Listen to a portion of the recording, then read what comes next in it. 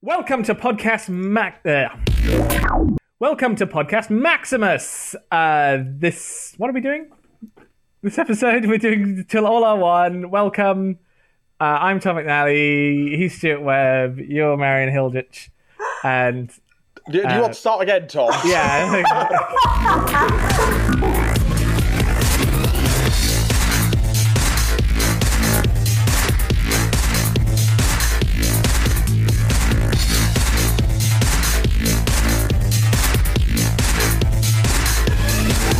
Hello and welcome to Podcast Maximus. I'm Tom McNally, and this is Stuart Webb. Hello, everyone. That was Stuart Webb, and this is Marion Hilditch. Hi. That was Marion Hilditch. I've got to say, Tom, you've caught me doing one of my favourite things. What could that be? Well, I'm eating a crumpet with a cup of tea, and it's very nice. It's sadly not 11 o'clock, so I've broken the traditional rule we discussed about in our last episode. This is a reference. It is, it's a callback. Marion, are you eating a crumpet? That was not a radiophonic sound effect there. That was a practical crumpet, as actors call them. Keep it away from the mic. It's also quite cold and horrible. But I did it for the cause. For... Marion, do you have a crumpet to eat for the cause? I've already eaten them all because we are in our late recording. We've been talking about everything and nothing for the past many hours. It's been pleasant. We were waiting for the man without crumpets to get here. Yes, I have sworn a sacred vow to never eat crumpets. And you temptresses aren't going to make me go back on that. We have a unified show for you today where we're going to look at the Till All Are One issues, both pre-revolution and post-revolution and mid-revolution. Won't you like that? But first, though, we have some old business to deal with. It isn't just crumpets. For various reasons, our last episode took a couple of months to put up about TF Nation, because we're all very busy, excited people.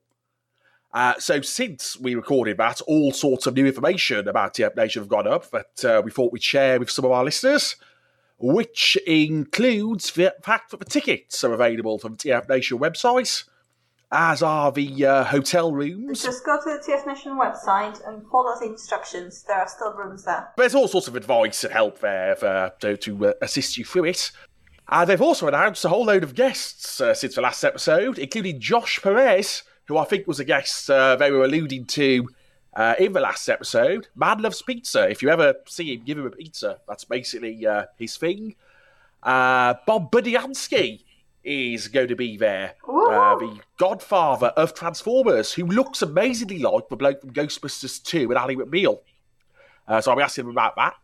How does he feel about pizza? He's from New Jersey, so I guess he likes pizza. That's a very New Yorker sort of thing, isn't it? Eating pizza, I imagine. Venus Terzo from Beast Wars, Black Arachnia, is going to be there too. Very exciting. John Paul Bove, Jack Lawrence. Our new Lost Light artists who will be coming to TF Nation for the first time. And yesterday we had a new announcement, and Kei Zama from Japan, the artist on Optimus Prime, is also coming back to TF Nation. And for those of you who were at TF Nation last year, Kei had a lot of bad luck with the luggage. So she arrived at TF Nation with no prints and no commissions. So I think we're all crossing fingers for you, Kei, and I hope everything goes well this time. We're really looking forward to seeing you. Yeah, so that's our TF Nation catch-up. So do go check out their website, which will be included in the details about this episode. It should be quite a fun convention. And, of course, all three of us will be there. Yes, I need to buy my tickets. So, Stuart, you've got me a room, haven't you? Yes, I have, Tom. I know what I was laughing about. What's wrong with me today? Sorry. We all have rooms, and we're all planning on being there for the duration of the convention, yeah? When are you getting there, Tom? I don't know. I need to You need to find out what kind of room Stuart's got you. Hopefully on the Saturday, because that's the day you have a room. So if you turn up any other day, you won't be having a room. Oh, yeah, I can find a nice fountain to sleep in. But I imagine we'll be recording something there. Okay, so Till All Are One. That is the new comic that came out like a year ago. How long has it been now? 7 months, isn't it? if it's issue 7 that's just come out. Yeah, it's been a little while now. I want to say summer. Would that make it 7 months? Yeah. Yeah, well, it was around the time Sins of Wreckers wrapped up. Because it effectively replaced that in the schedule, so it's when that finished. TF Wiki informs me it was the 15th of June. So yeah, the series that got away with it, that didn't get renumbered, because it was too close to number 1 to get renumbered when the big revolution happened. It sort of makes it seem like they hadn't really planned that far in advance. I would never suggest such a thing. But I think that worked to the book's benefit. I would say it didn't get caught up in things like Titan's Returns too much. So it's sort of much like War of the Meteor did during Combiner Wars. It was able to sort of carry on doing its own thing without too much other stuff going on with it. Also, I think it's fair to say that War of the Meteor / Lost Light got away with it too, in that the story has pretty much picked up exactly where it left off, and nothing much has changed other than the creative. And well, we don't know if anything has changed story-wise or what the intention was, but on the face of it, it's just picked up uninterrupted. But back to Telara 1. So Telara 1 is sort of, you might say, the spiritual successor to Windblade. With plot lines that may be feeding down from the first season of Robots in Disguise. And it certainly starts off on a very similar tone. Yeah, and it picks up most of the main cast from Windblade. Marion, you weren't on our Windblade episode, if I remember correctly, he says. So what did you think of that series, sort of very briefly? I thought Windblade had a lot of strengths. The first Windblade, I really wanted to get into it, but it kind of let me down in the end. I couldn't get behind the plot resolution of that whodunit. I didn't feel like it. A lot has been said about Chromia and, what she did and why she did it. And to me, I think the problem I had with it was not so much why Chromia did what she did. It was the fact that the author seemed to think that it was perfectly justifiable to have Chromia behave in this way. And I think that bothered me about that book. I know that's a very common thread and complaint. I don't really see that myself. I didn't really feel that the story justified what she had to say. I think we'll get to this more a bit later, but it seems that because Margaret Scott comes from a television writing expertise, I think I don't know, the structure of these comics seems to be very episodic in a way that you introduce it here and then it's all going to get pulled out, and also like it feels like she's paying a lot of attention to modern TV shows where someone's motivations seem like X here, but then later on you find out that they're actually Y. I mean, it's not groundbreaking stuff, but it just seems like very structured in a way that stuff is deliberately obscured or ambiguous. And I don't think that necessarily means that we should, because that's not being addressed right now, that's being tacitly approved of. I can accept that as a defense, if you will. The only thing that's kind of making me question that a little bit more is that Windblade was a limited series. It was built as such, so you were expecting it to be quite self-contained. There was nothing to say that the story was being picked up further down the line. Good point. I did absolutely adore the art. I like the fact that we were having an all-female creative team, just to redress the balance a little bit. And I had high hopes for Windblade 2, which happened during Combiner Wars, but I thought that just then went all over the place, both with the artist suddenly pulling out, or I don't know what happened there behind the scenes. I know that there was some issue with Sarah. I think she had to go sick. In any case, both story-wise and visually, I thought that second, what was meant to be a second Windblade book, it makes no sense to me as a standalone volume of work. But if I am to look back now and, pick up that whole thread, that whole storyline shows from the start, from Windblade's introduction in Dark Cybertron and, where we are now, I'm a bit happier with it, but I think it's been coming kind of very slowly together, and I have to not overthink it. I think we're all pretty much on the same page about Winglade's prior adventures. Then I'm pretty much with you, Marion, as well about Chromia. Though, as we'll discuss, I think how she was used in this second of this follow-up, I did quite like. So basically, to all of one, then there are sort of three sections that were chunks we're going to talk about, starting with what comprises the first trade. Which is the first 4 issues. So what do we think of this, then, people?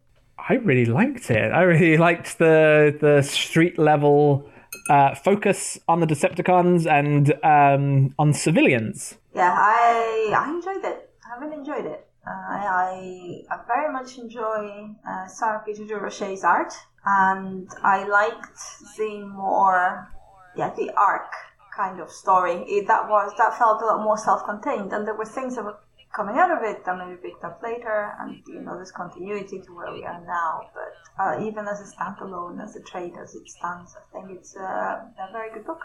And it feels like a first episode. In again, to come back to this, it feels this like lens a of 3-parter opening a new series. Oh, really? To me, it feels like the whole trade feels like one 40-minute episode. Yeah, the extended one. television.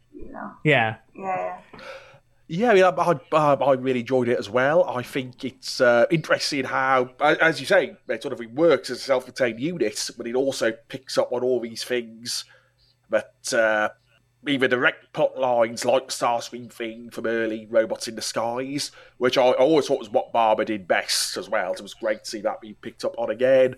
And thematic things like the discussion of police brutality and sort of a Black Lives Matter analogies, which a bit of Robots in Disguise has done as well. And there's a bit of it in More Than Meets the Eye too, with Fortress Maximus. Well, Optimus Prime opens with a police brutality, someone killed in detention. In flashback, Steve Biko style. Yeah. Yes, there's sort of all these things going on between all the books that sort of play off each other, but you don't need to read all the books to get, but it enriches it if you're reading all of them, which I think they've been doing quite well at the moment. Yeah, I'm pretty impressed with that. As far as I'm aware, it's a pretty... overseas, it seems like quite a straightforward problem. But as I take it in the States, you can really get yourself into trouble by siding with Black Lives Matter and siding with victims of police brutality. That's because all lives matter, Tom. How could I forget? You really have to. I think these comics will probably be remembered for taking that stance more than anything else that seems obvious now.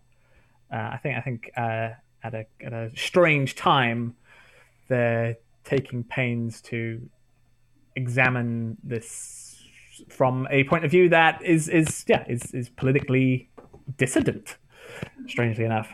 Yeah, I think you're right. I think there's quite a lot of political commentary currently in all Transformers comics, and More Than Meets the Eye has certainly always been full of it. Well, as has Robots in Disguise, Windblade as well from the beginning, as far as I can think. And I like that the themes are changing.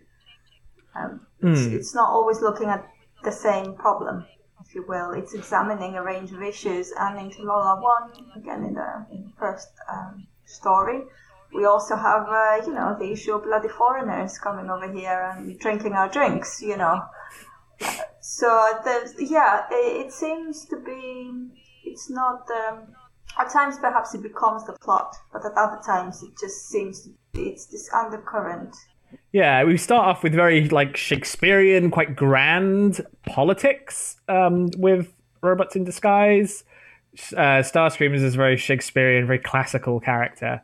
But then, I agree. It really is nice to see those things now being mapped to what's happening in the real world.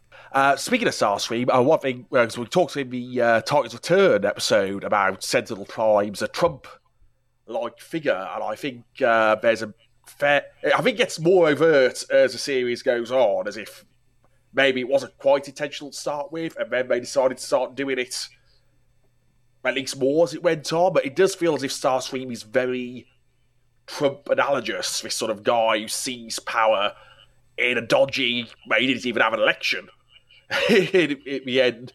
Can I just say, I object to sweet, kind, lovable Starscream being compared to Donald Trump. I will not have this.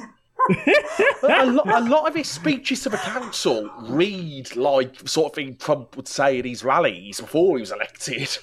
Sort of around the time this was probably being written, where he's just coming in and basically not really saying anything, but insulting everybody.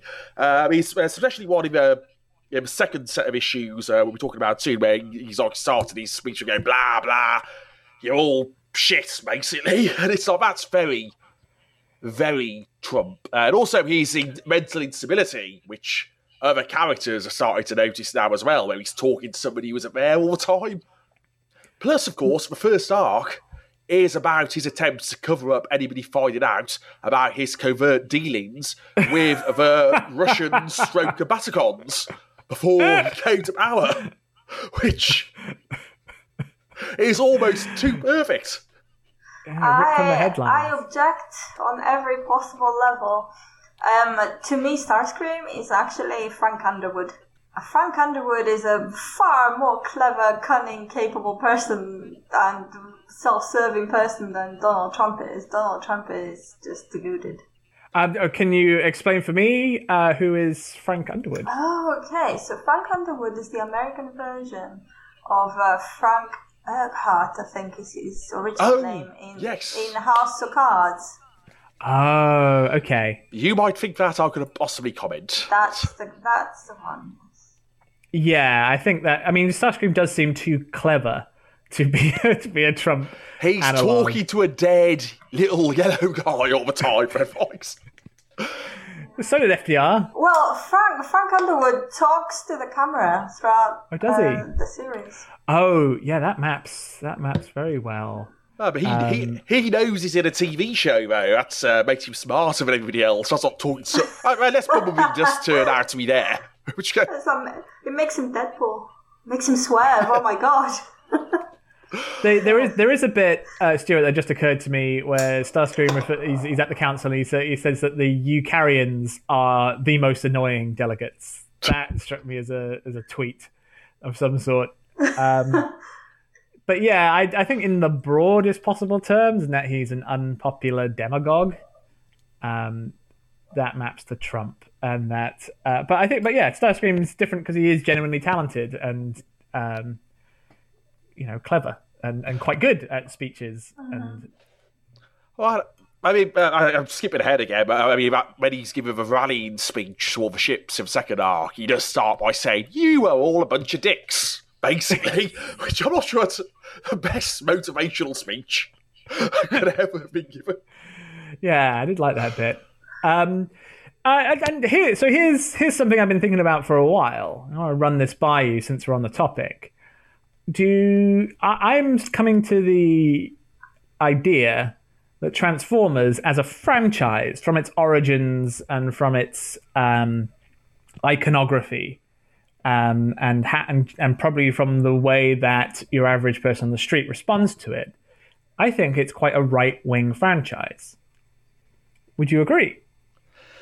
Well, I think obviously because it's been written and created by so many people over the years, you could probably find left and right-wing things all over the place. I suppose because it's a military franchise where even the good guys are led by a military dictator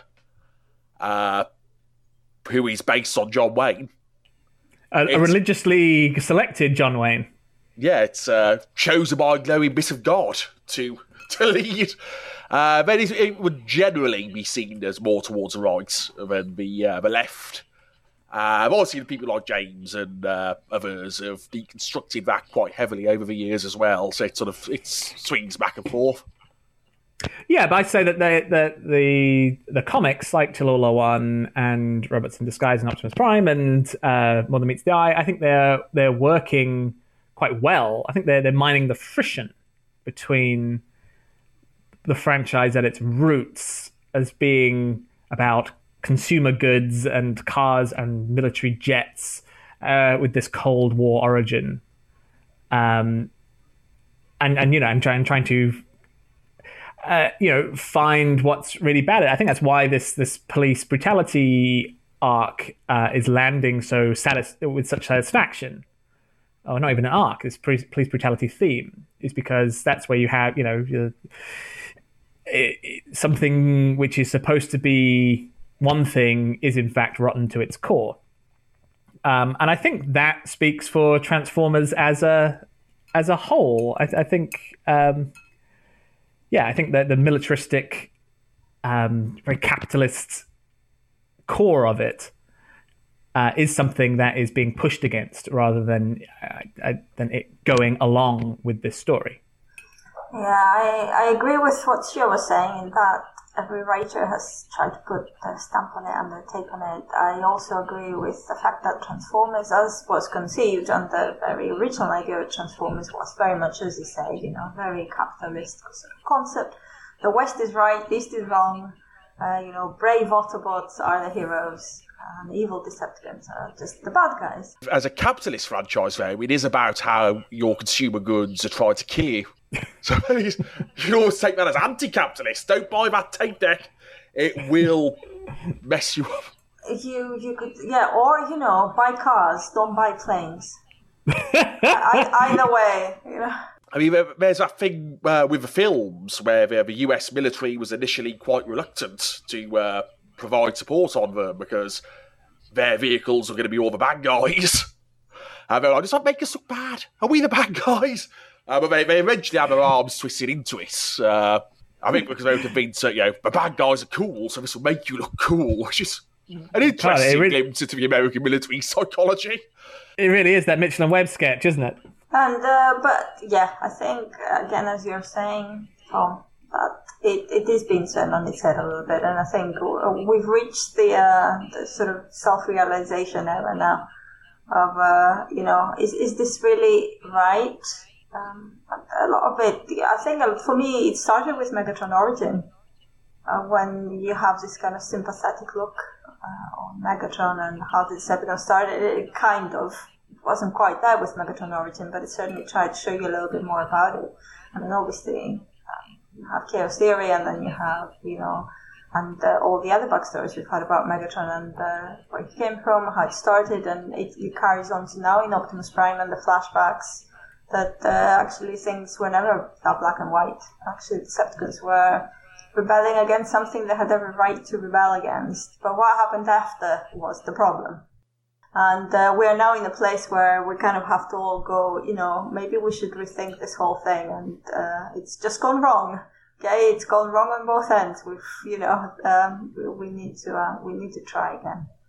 I suppose it's interesting. One of the main voices of reason in this book, especially on the police brutality issue, is Ironhide, who would traditionally be the really right-wing, let's go beat the crap out of these. When am I going to start killing Decepticons, Prime? That's what I really want to do in the start of the film. Style character. Yeah, I think we have a lot of introspection. More than once, where new characters, colonists and what have you, are coming in and sort of jumping to quick conclusions about what the war was about, or what the characters are about, and keep getting told repeatedly, I think you need to go speak to more people. Because it's just not as simple as that. I think that brings up a really good point, Stuart, as well about Ironhide. I guess if we're going to be looking at Till All Are One through this modern politics lens, having this character who's established as old, who's a 1984 character who comes from that pool of thought, of even him being horrified by the way things have gone. You can kind of imagine him as like a John McCain sort of dyed-in-the-wool conservative who who's seen service and knows at least claims to know where the lies begin and where the truth ends. He is. I suppose a lot of the protagonists in this book are kind of the conscious of the book, but the book has many overlapping and sometimes contradictory senses of a moral compass, which I quite enjoy. I suppose if I were to criticise it a little bit, it's an understandable thing because it's got to have a narrative and work as a story as well. Is that as an analogy, it does get resolved quite easily. The whole police brutality thing. It's like Ironhide just replaces all the police, and by the sort of second arc, with the guys from the pub, any problems that all. Yeah, so that was quite easy. We just get rid of all these badgeless guys and we'll do it. We'll still be called the badgeless, but we'll wear black badges. I'm not really sure what's going on there, but that's where the real life counterpart falls down a bit, because you can't imagine that in America, let's get rid of all the police, so we'll get just a lynch mob. There's some guys up the street to come do it. That'll probably none of them will have any biases or issues. It'll be much better.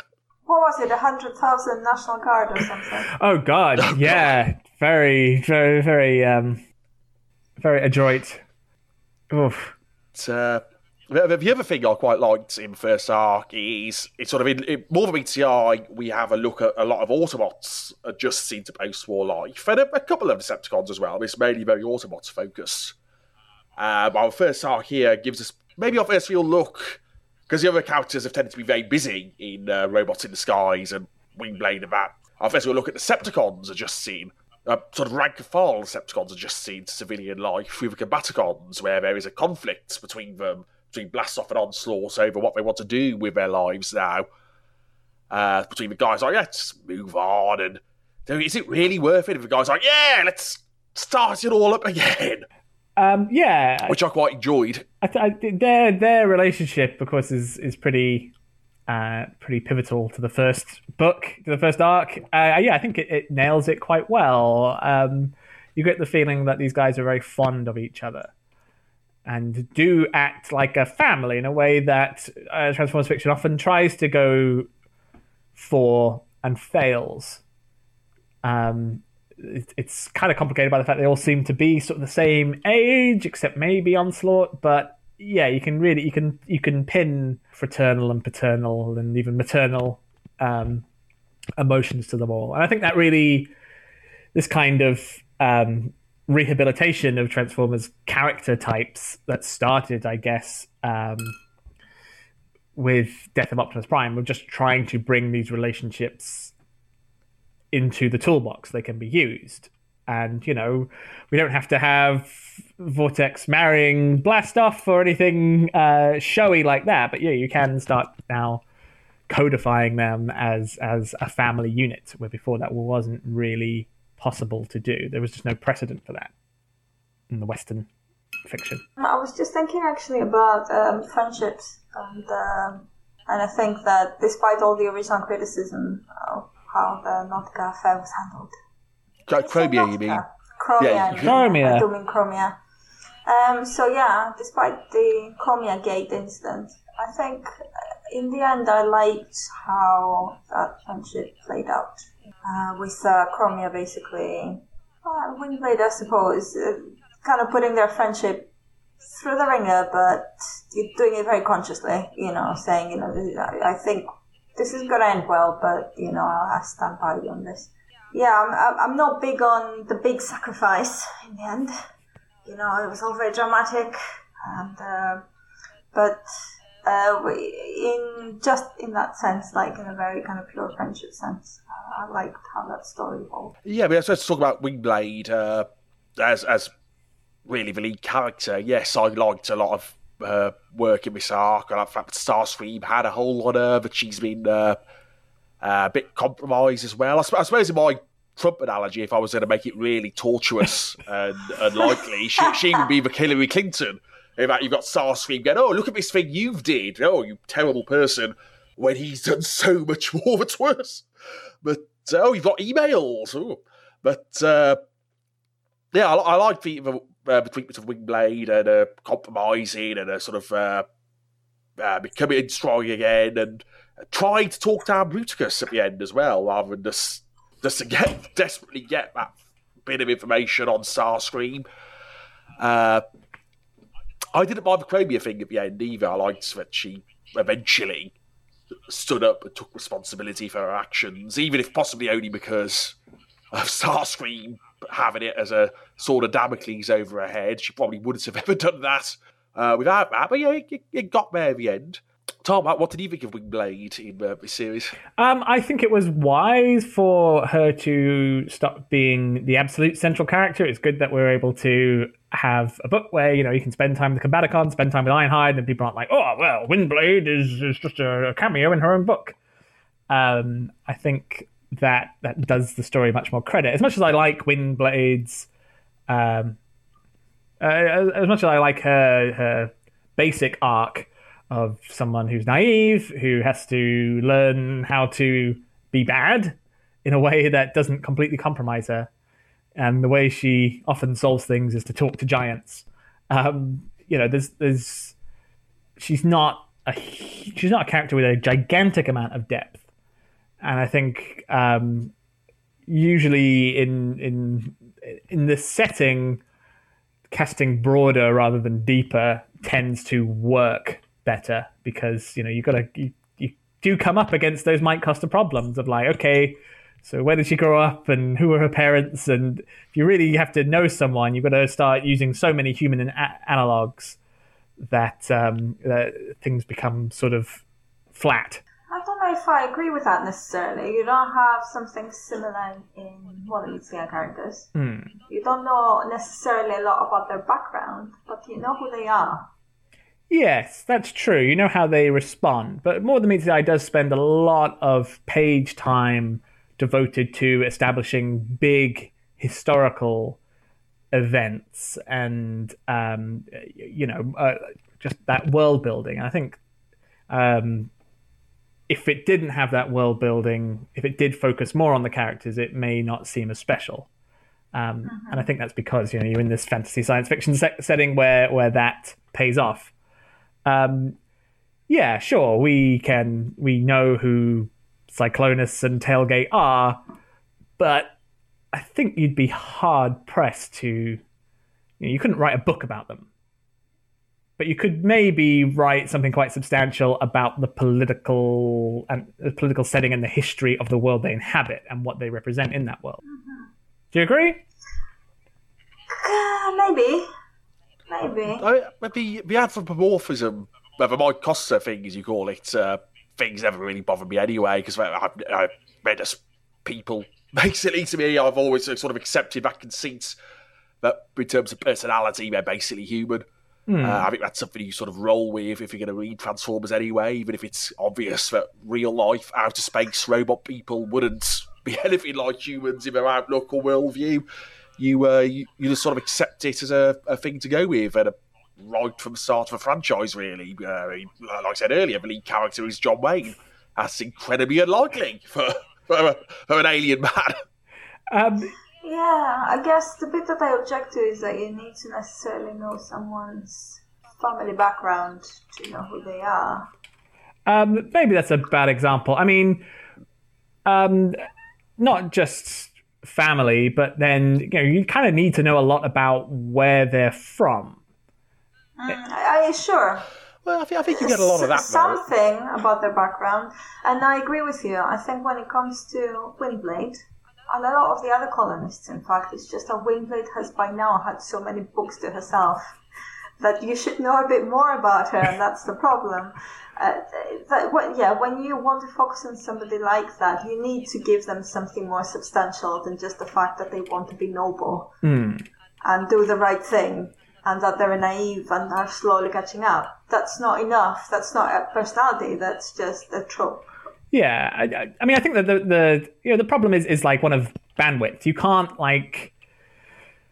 They can't tell us what books Windblade has read, because they would then need to write those books in order for them to be real and for them to mean anything. You can't tell us what year she was born in and that to mean anything, because you would have to now come up with the whole of history. Well, not necessarily. You know that Rodimus is, what was he? 4 million plus a bit, right? Yeah.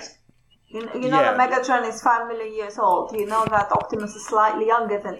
these are things that are tiny, tiny details, but they kind of mean something. You don't need to know what was going on 5 million years ago to understand that necessarily, but I think it's that human thing, that he's slightly older or he's slightly younger, that kind of tells you something there.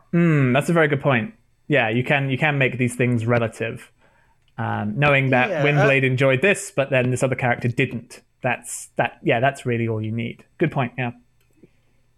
Yeah, and I'd say you can sort of tell roughly what analogous human age characters would be. Ironhide's clearly an old, grizzled man. Blur's a cool young dude. All that sort of stuff. You do wonder sometimes, though, because they are all over 4 million years old. The main Cybertronians are at least. And for example, how old is Ratchet? Why is he the old grumpy man? He can't be that old. There's that bit of a Marvel Generation 2 comic where Cup is berating Hot Rod for being like a young dick. And he suddenly thinks, well, is it being odd, actually? Because I'm basically the same age as Hot Rod. Yeah, very strange thing for one to think to themselves. Well, of course, that sets up a buddy thing with later on in the series when it turns out they're not all the same age. But that's sort of one of the things that doesn't really make sense, but you roll with, because it's fun to have Ratchet be an old man and for Tailgate to be a baby. Yeah, absolutely, and I totally agree. And I'm not saying that the Mike Costa problem is as much as an obstacle as he found it to be, but just that it means that out of necessity to keep things rolling and even to keep characterization interesting, you can't dig into one character as much as you could if they did live if they were more obviously human, if they had these same kinds of lifespans and life experiences. You'll have to work harder to write Transformers, basically, is what we're saying, because they are not entirely analogous to. It's not that they don't come ready with their own world like humans do when you write. You have to think about it a little bit harder than that. Yeah, and of course that goes for all fantasy, but then I think this is why a lot of these franchises work better as prose, because then you can take the time to really to waffle, basically. Yeah, it's a curious one because it works both ways. You can just keep making shit up, and that's great. You can do it as long as it's coherent shit you're making up. And you don't need to know anything. You can just keep at it. And then hopefully have a good editor that says actually that can't work because 3 books back we said something else. Whilst if you're trying to write something about, I don't know, historical fiction, in real life, then you kind of need to know your facts. You can't just keep making shit up all the time. I mean, a lot of the Transformers sort of family, in inverted commas, sort of social structures just strike me as being very Klingon. In that, in Star Trek, the Klingons are, I am Worf of the House of Mogh. And she's Windblade of whichever one she's from. I forgot her name. Caminus. Which has no countries. They have house structures, and sort of like Dominus Ambus over in Morva Meets the Eye. They're sort of not blood family, but they have social groups. They're a smaller part of a larger thing. Does that make any sense? I don't know. It does. It does make sense. Oh, good. So we've talked about the first story, I think. A lot more. So what do you think about the current storyline? So from issue 5 to 7, where we are now, we've had our kind of murder mystery, story. And now we are on to full-on war. We are into the hangover of Titan's return. The actual Titans return, I would say. This is the story where they return. This is the story that never happened. I've read issue 7 only today, and I have to say it was a cliffhanger. And personally, I'm excited. I want to know what's happening. Who is this guy? Who is this Vigilum, or however you're supposed to pronounce his name? That's was slightly set up in the Revolution issue where it was established that that's the Liege Maximo's Titan. Oh. But that was just like one line mention. I didn't really feel the cliffhanger to issue 7 because it's like we don't know the Titan that they thought it was. We don't really know the Titan that it turns out to actually be, other than it's a naughty person's Titan. So it's not the one guy we didn't know, it's another guy we don't really know. See, yeah, I am disappointed now. When I didn't know anything about them, I thought, oh, this is curious. Now that you've told me that, I'm like, okay then. But for 3 issues as a whole, though, what I really liked is how fast-paced it is. There's a lot of scene cutting in that issue 5, where it's just jumping back and forth. And it's like the 3 issues, I'm assuming it's going to be a 4-issue arc, I'm not entirely sure about, but the 3 issues have a very clear 3, presumably 4-act structure, where each one has basically, there's a bit of overlap of the cliffhangers, and we've got a different focus. So the first one is the Titans are coming, they're getting ready for it, and then the second one is basically the fight with the Titans, and the third one is the caper, where it's like Hustle or something like that, where they're trying to get in and steal the thing. So I sort of liked how it's sort of one plot, but it's keeping it fresh, it's always moving, it never really stops. I mean, my notes about 3 issues are just like lots of little short bullet points, because it's just going like that all the way through. It's kind of it's using the comic format much more effectively, I think, because each issue is a different sort of story, or at least has a different perspective. It doesn't feel like part 2 of this episode. The problem with Scott's writing generally has been like it feels like an end of an issue is actually an ad break, but then you've got to wait 1 or possibly 3 months to get the next part of it, and then by then the momentum's sort of gone. It's interesting you're saying that, because to me a lot of it, but now that now I'm thinking back, it was just issue 5 that did quite a lot of action. But to me, that just, like, I read that in 5 minutes. For me, action in comics doesn't work very well. I'm just looking at it and I'm just skipping it, basically. Whilst in an episode, it would be a lot more exciting. Yes. It's just very hard, especially with time, it's very hard to do fights between different sizes of Transformers in comics. Because you can't really do the scale thing very well. It's much easier to do I think we've talked about this before, it's much easier to do in cartoons and films, where you can pull out, move the camera about and all that. Yeah. I thought this worked reasonably well in that they did it just, all the Titans didn't just look like Metroplex. They were all redesigned, so it was easier to tell who the good guy was. I suppose the fight stuff, was generally a bit weak. There was some good character stuff in there as well, with everybody being like, oh, hell, what the hell is... and reacting to the situation. I loved Obsidian. Just go, there's an army of undead Titans coming down on us. They're saying it as if it's the most normal thing in the world. I think he's very sarcastic about Combiner Wars as well. But I'm not sure if it's him or not. He's like, oh yeah, that's from the so-called Combiner Wars. So, Obsidian. Yeah, I really like how Elita 1, even though she functions as a villain in this arc, really, she and her crew they would take pains to show that she's not, incompetent. Like you do feel sympathetic, and you also feel that like this is someone who has been keeping it together for longer than human civilization has existed. And there's more to her than what we've seen so far, obviously. Yeah. And to her colony, yeah. I thought she was the best written she's been so far in this, mainly issue 7, because I think that's got most of her. Same for her Obsidian and Stryker as well. I love the Stryker Devastator fight in issue 5, actually. I thought that was just quite funny when they're sarking at one another. That was the punch. Quite well done. Yeah. Oh, you don't know Devastator? Oh, well, screw you. I don't write good dialogue. The only thing that really confused me is why they were so keen to get Elita's Titan in. They were like, oh, that's the only thing we could possibly save us. When Metroplex hadn't done much good. It's only like they just want to swap one Titan for another. I wasn't sure why they thought this other Titan would do better than Metroplex did. Metroplex was not 100%, but he had done very well. It's just that he was on his own. So I read it as if they had another Titan, they'd probably be alright, but they didn't.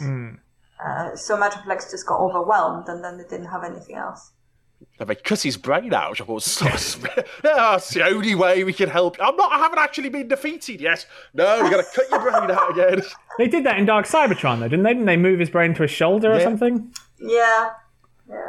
I think it's despite the fact that the whole arc has been delayed by, I guess, things beyond anyone's control, and that it feels a bit weird that Titans Return seems very much over.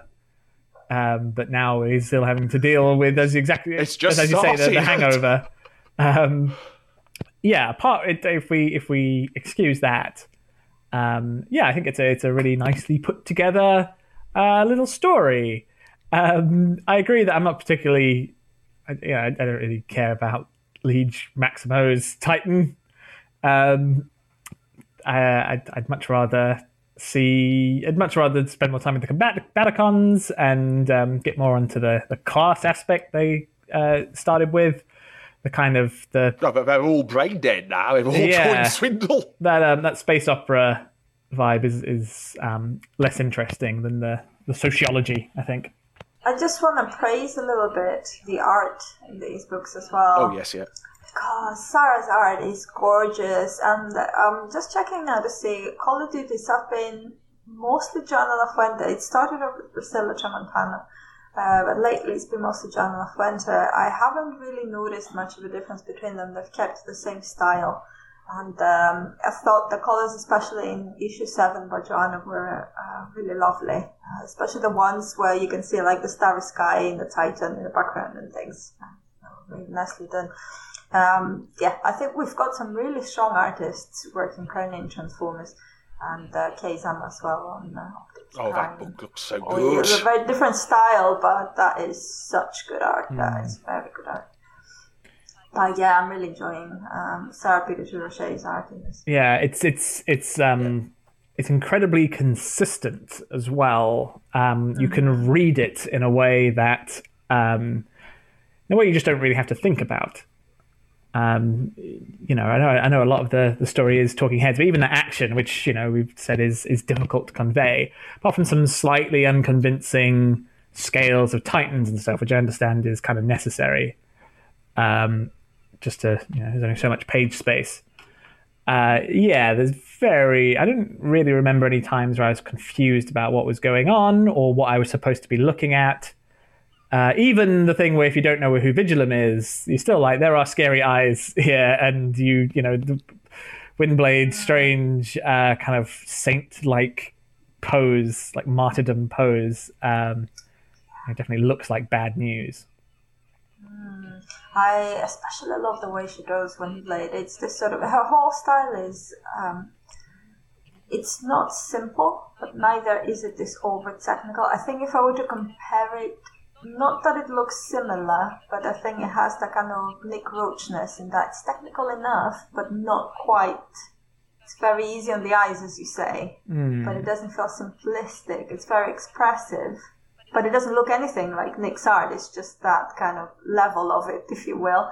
But I love her Windblade. There's something very loving about the way she draws her, because she looks both kind of fierce and fragile at the same time. I really like that. Yeah, I've got the Windblade toy, and usually I keep her in jet mode around my desk. And when I kind of transform her, and she's got that like quite mean face. That's kind of the Milne face, I think. That's kind of how Alex Milne draws her. Oh, okay. A lot more warrior-like. Yeah, I kind of get a bit upset. I'm just going to talk about the Revolution issue of about how different the art is, and doesn't quite cross the line to cheesecake. But Toshishima really draws Windblade, quite buxom, quite squishy, in a way that it's nearly appropriate for the story, because it is like kind of a bondage, torture scene kind of story. I haven't read it yet, but I am very fond of Naoto Tsushima's art, so I'm very curious now. Yeah, it just seems like it's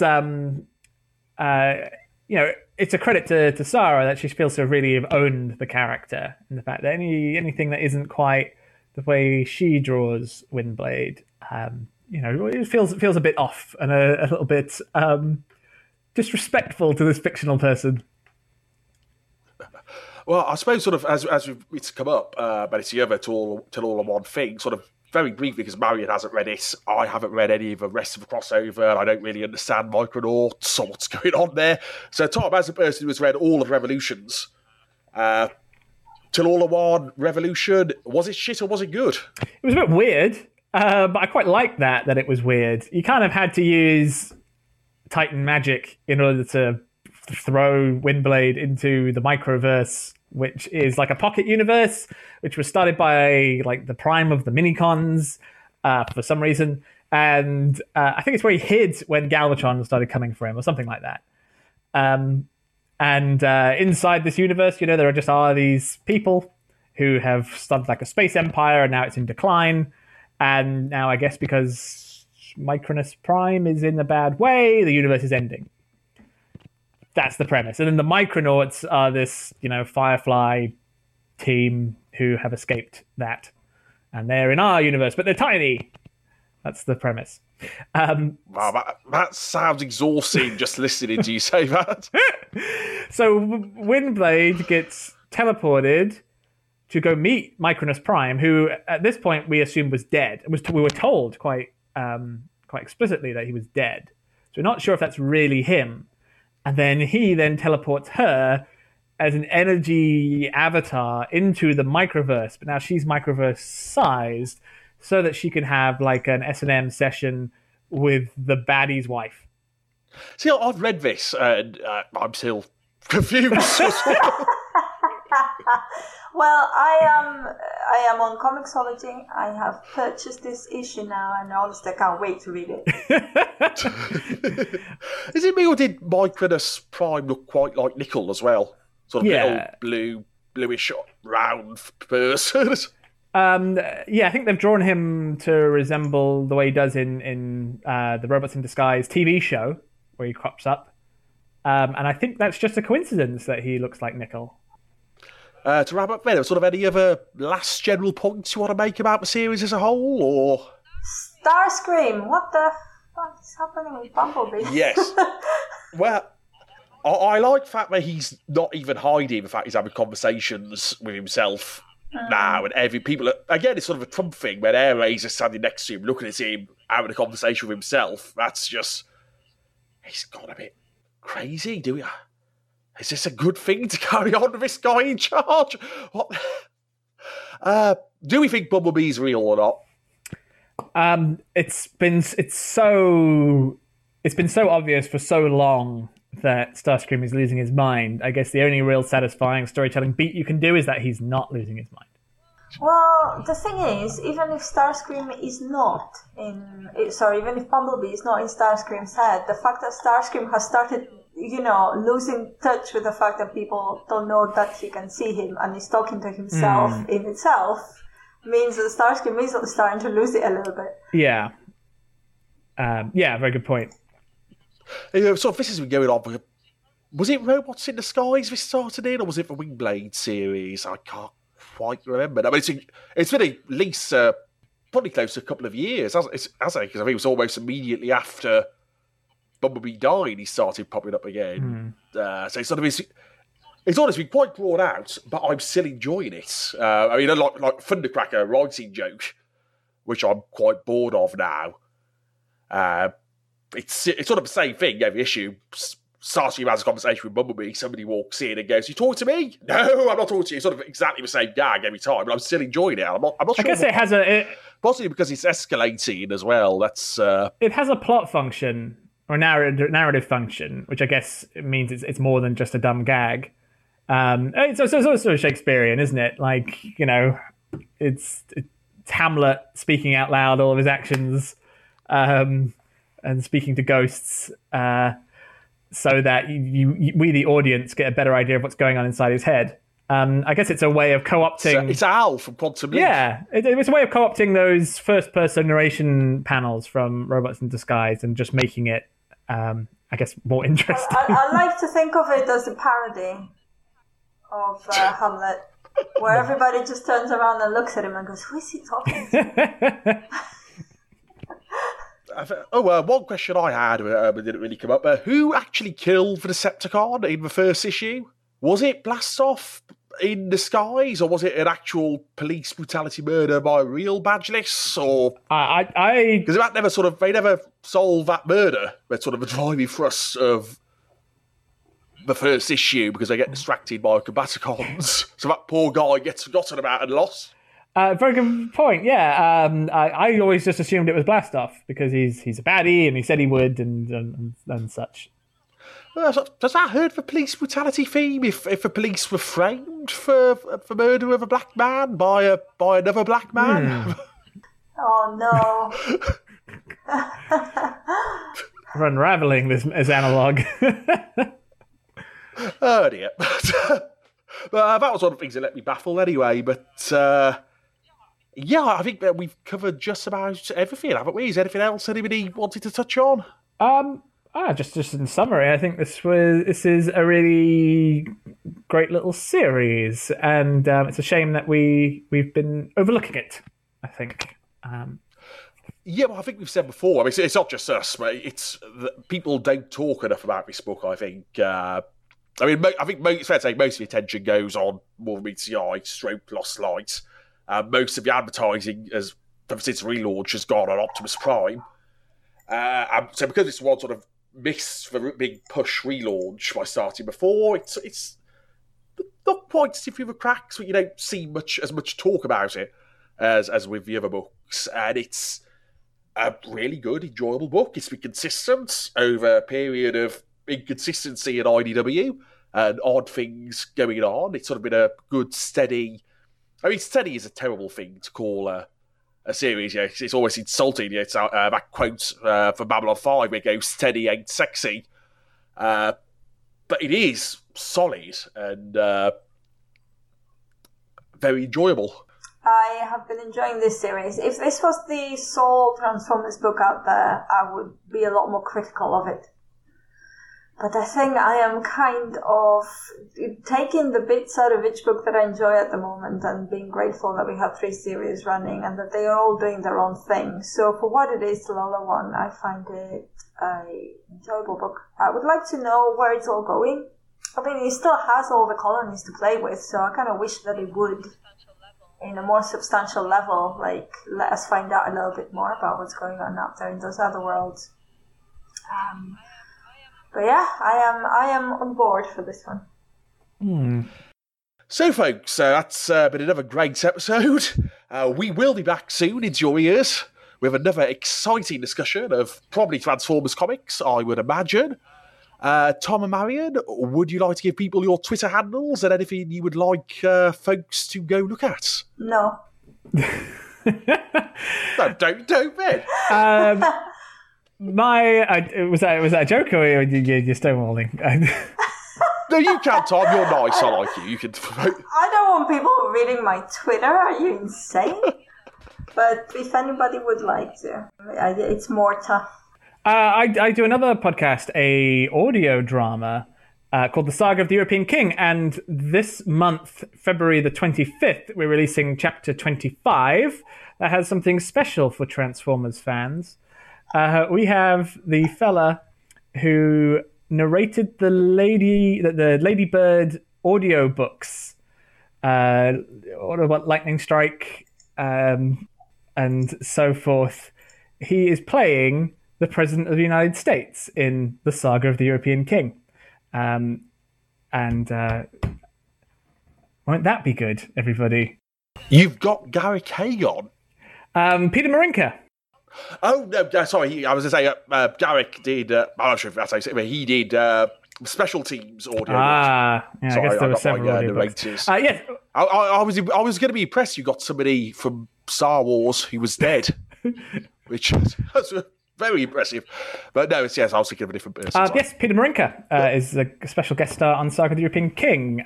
He's a great actor who's been in just about everything. Very lucky to have him. Tom's Twitter, by the way, is at Tyrone McNally, if you want to look him up.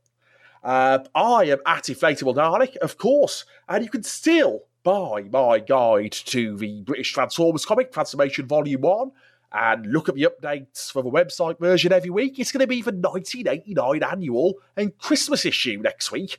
How exciting is that? Christmas hats, decorations, wonderful stuff. And you can also still buy my original short story in the Fitting In anthology. I've just had the final edit for my next short story, which involves people called Hilditch and McNally in some capacity. So all of their fans will have to buy that to... also, there's a mention of a DJD as well. So all the DJG fans should go buy it too for completism's sake. And also buy Crumpets. I'd go with the Waitrose ones that Marion was eating. They looked a bit nicer than the Tesco ones. And on that note, goodbye, everybody. Goodbye. Bye.